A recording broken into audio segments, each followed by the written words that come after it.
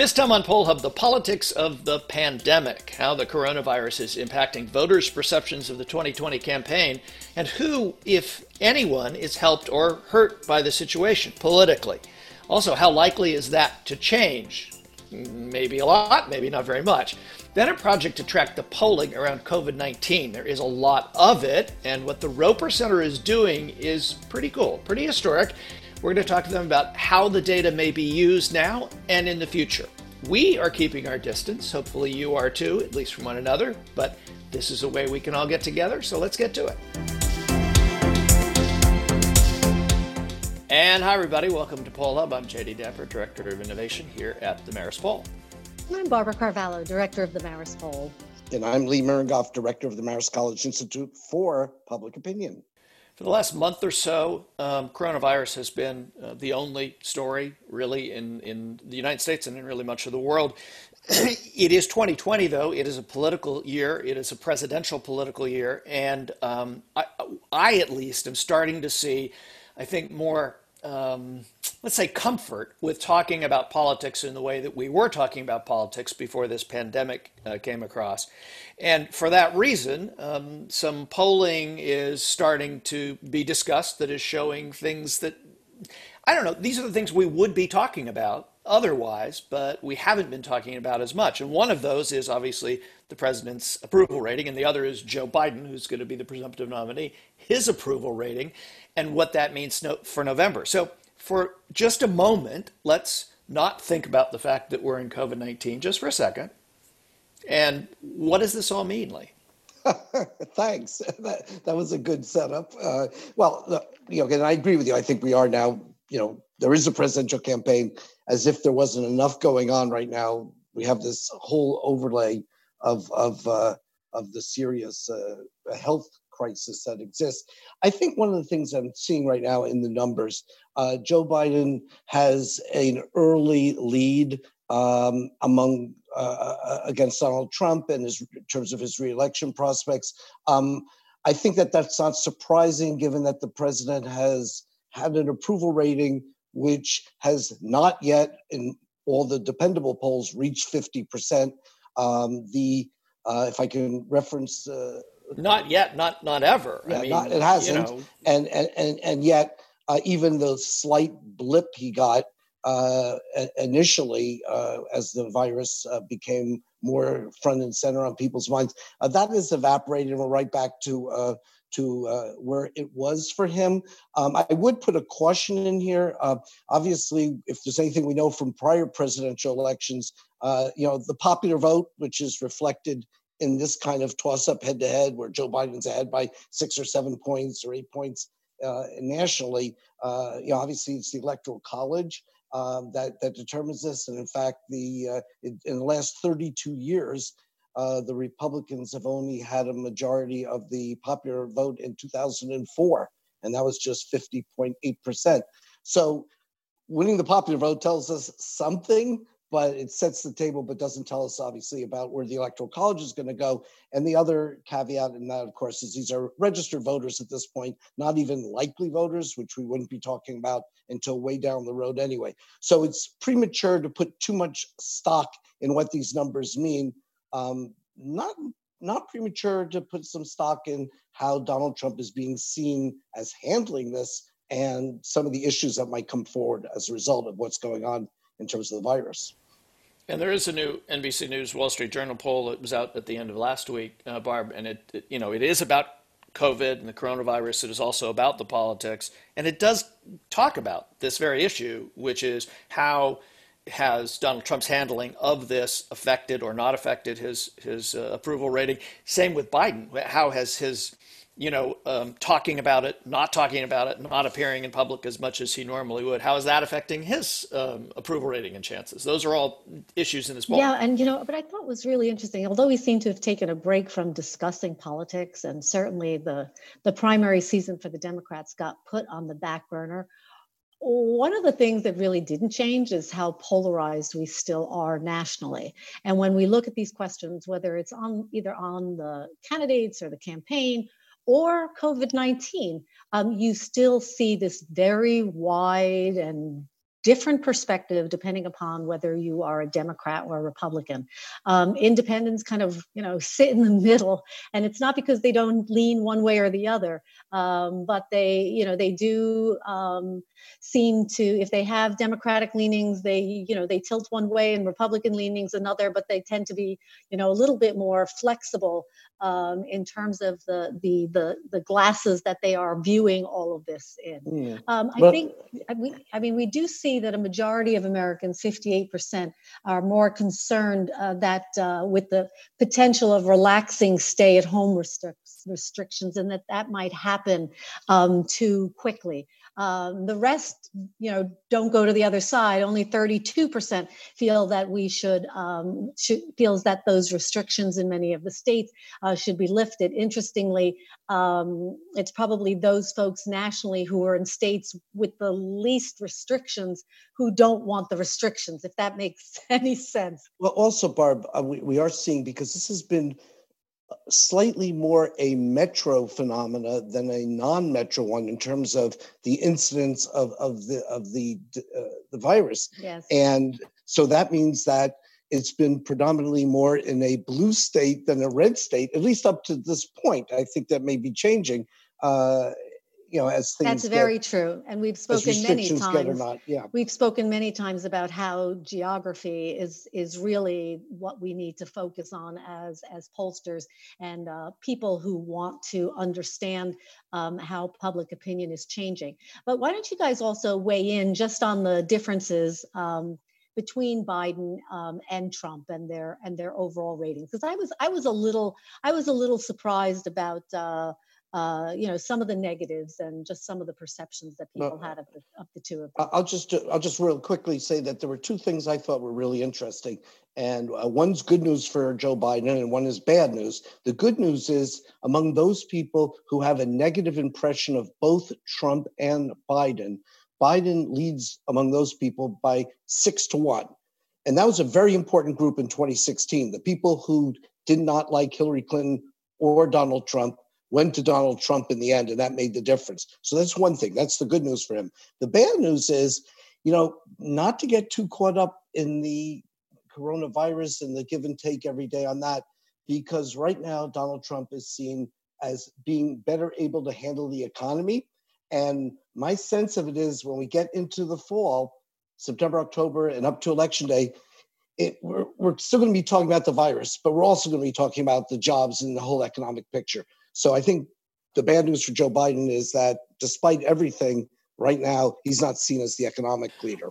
Well, I think we are talking about the economy now, and I think you're right. We'll be talking about it in the fall. There are predictions that some of the leading health experts say we're going to be talking about even more about coronavirus in the fall because it could rebound and be even worse. And the economy, at least most economists at this point, don't seem to suggest that there's going to be a light switch and everything's going to be back to normal. So, what's interesting to me about that economic number is any of what's happened baked into that. So Donald Trump's approval rating on the economy is higher than Joe Biden's. Is what's happened in the last 4 weeks really baked in? 22 million people are out of work, and it strikes me that may not be the kind of number that switches on a dime. So I'm really interested to track that. The other thing that's interesting from these numbers, kind of again as a baseline to look forward, is who's better able to handle a crisis. And right now, at this stage, whereas other presidents like Obama, like Bill Clinton, like George Bush, at this stage had similar crises, and all were seen as better able to handle it than their opponents. That is the inverse. That's the opposite in this case. And Joe Biden is seen as better able to handle this crisis by a majority of voters than Donald Trump, by a plurality of voters than Donald Trump. That's another one. I would keep an eye on that. If that stays where it is, that seems like it says a lot about where we're going to be in November. We're very happy to have joining us right now Kathleen Weldon from the Roper Center. She is the Director of Data Operations and Communications at the Roper Center for Public Opinion Research. And as we've talked on the podcast many times, that I am on the board, and we love the Roper Center. So this is not what we call an unbiased interview. But welcome to the podcast, having had that disclaimer. Thank you, Lee. And tell us, first of all, just a little bit about, we use the Roper Center often, both at Marist, and we talk about it on the podcast. But can you just give us sort of a general view of it, and then we'll talk about specifically about the project you're doing right now. Sure. The Roper Center is the oldest social science data archive in the world. It was founded in 1947 by Elmo Roper, who thought that maybe these polls he had done during World War II would be of interest to historians in the future, which they certainly have been. He managed to get his friend George Gallup to also give his collection of data to the center. And that was really the foundation for what has become the largest archive of public opinion data in the world. So there are two parts to the collection. There's a data set collection with individual level data for our faculty to download and do their complex regressions and build their models. And then there's also a question database with top-line results from US national polls dating back to 1935 and updated every day off of the public press releases that polling organizations publish when they come out with new results. So there were there were a lot fewer polls back in the day of Elmo Roper and George Gallup. Now you must be inundated. How many polling organizations actually contribute to the archive at this point? So we have about 42 who give data sets on a regular basis. We also get people who do one poll, maybe a nonprofit does something, they don't do it every month or every year, but they'll send those to us as well. And we also have people who give us permission to put their top lines into our database, and that's above and beyond, that's maybe another 20 or 30 organizations beyond the 40 that send us data sets. All in all, going back historically, there's over 1,200 organizations represented in the collection. Wow.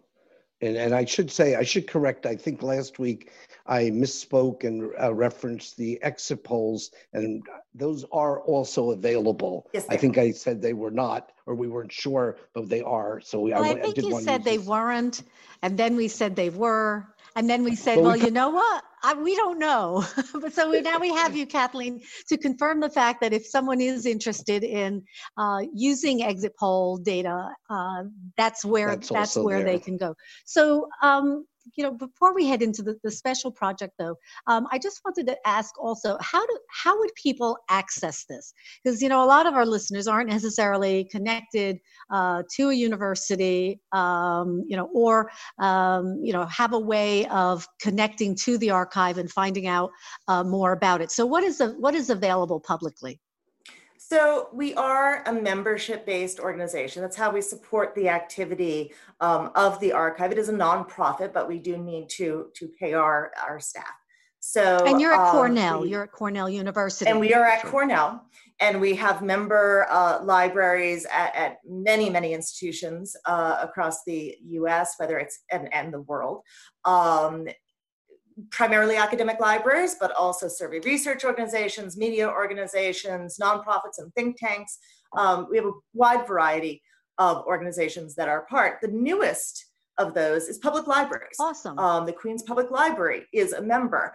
So anyone who has a Queens Public Library card can go into the library and use this, use the database to search those questions and find them.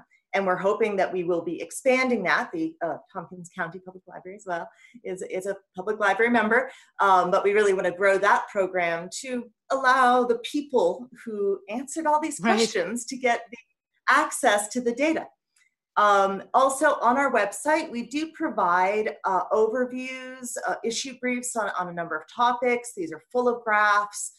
We provide presidential approval back to Roosevelt. There's a lot of resources that we provide to the public on the website.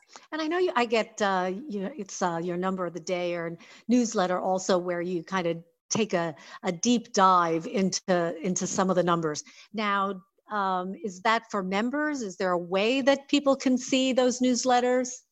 Absolutely. We would love it if you went to the website and signed up for the newsletter. That would be great. anyone can. Because those are very interesting, because you do take a topic, usually something that is very newsworthy, and you have the analysts at the center take a deep dive into the data. So speaking of that, there is a really, really big issue and lots of polling that's been done over the last weeks, months, on the coronavirus. And you have actually a special collection that you've put together for that. That's right. So the questions are always going in.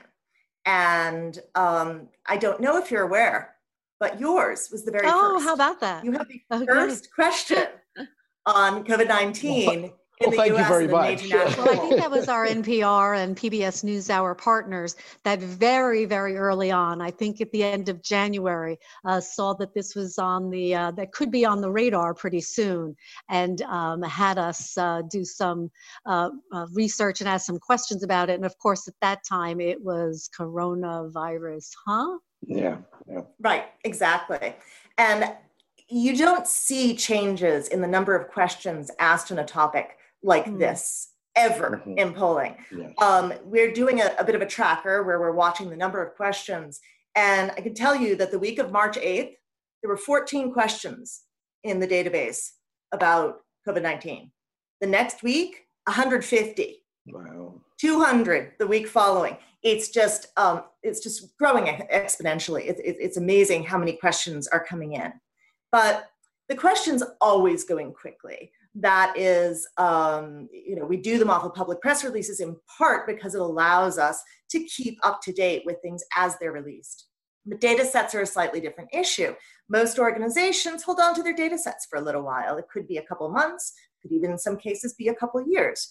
They hold on to them for very good reasons. They spent a lot of money doing these polls, and they want to get the value out of it. And that value might be measured in a number of academic publications that come out of it, or a number of media hits, public eyes on their website. But they want to make sure that they've done everything they want to do with it before they share it. And so there's normally a small or sometimes even substantial gap period where we're waiting for the underlying data. We have those top line questions, but not the full data set. But many people, many people are interested in the top line data. I assume. I'm sorry to interrupt a little bit, but I assume you're about to say that this is a very different case. It's a very different situation, and it's important to get that top line data in quickly. And we actually have been working very hard. We've sort of instituted a new process to push those COVID-19 questions in an urgent process. To get them in. They're turning around in as little as 24 hours from the time they're released till the time you can find them in iPoll, Roper iPoll's database. But it's quite another thing if you are, say, someone planning public health response, and you want to know about the particular populations that are aware of certain messages, that are adopting certain behaviors, the particular things that can influence someone's understanding of their own level of risk, their family's level of risk. You want to be able to get into the numbers and really dig deep. And at this point, we can't wait for that. That information needs to be available, and it needs to be available to everyone. Yeah, and it does, I know, address certain policy choices. So right now, the whole issue of whether things should be reopened or not, depending on health issues or economic considerations. I mean, that's the kind of questions a lot of people are asking, and you can trend one organization over time, or you can look at a bunch of different organizations on any particular question. So that's what the value is. Although I must say, I love the stuff that's from 40, 50, and 60 years ago too, because it's that's my favorite part of the collection. And honestly, one of the reasons I really think that the archive is incredibly valuable is that there is something to be learned by looking at data on the swine flu from the 70s and H1N1 and SARS and even polio. We have a flu outbreak from the late 60s. Wow. And that data is quite useful in trying to understand how the public understands these things. how they understand risk, how much trust they have or don't have in different figures. But the top lines only get you so far. And so what we've started doing is asking our data providers, those 42 organizations that have an ongoing relationship, to send us their data sets as soon as they are done with their release, as soon as they come out with numbers, and send us the data. And people have come through in such a wonderful way that we are making this resource, this quickly building collection of data sets on COVID-19 available to anyone on the website. So that is another public service. If you want to go in and do that analysis, that data is available to everyone. That's awesome.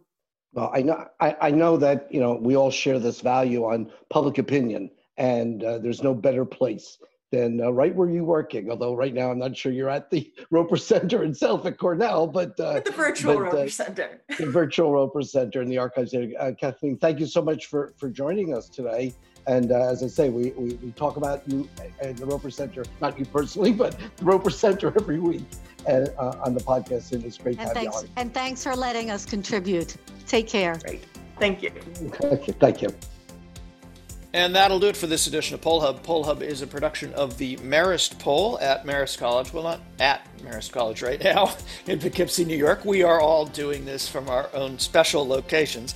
Mary Griffith is our executive producer, and Casey Schaff is our editor. And Amelia Morrell, whose dad is our #1 fan, is joining as well to help us out.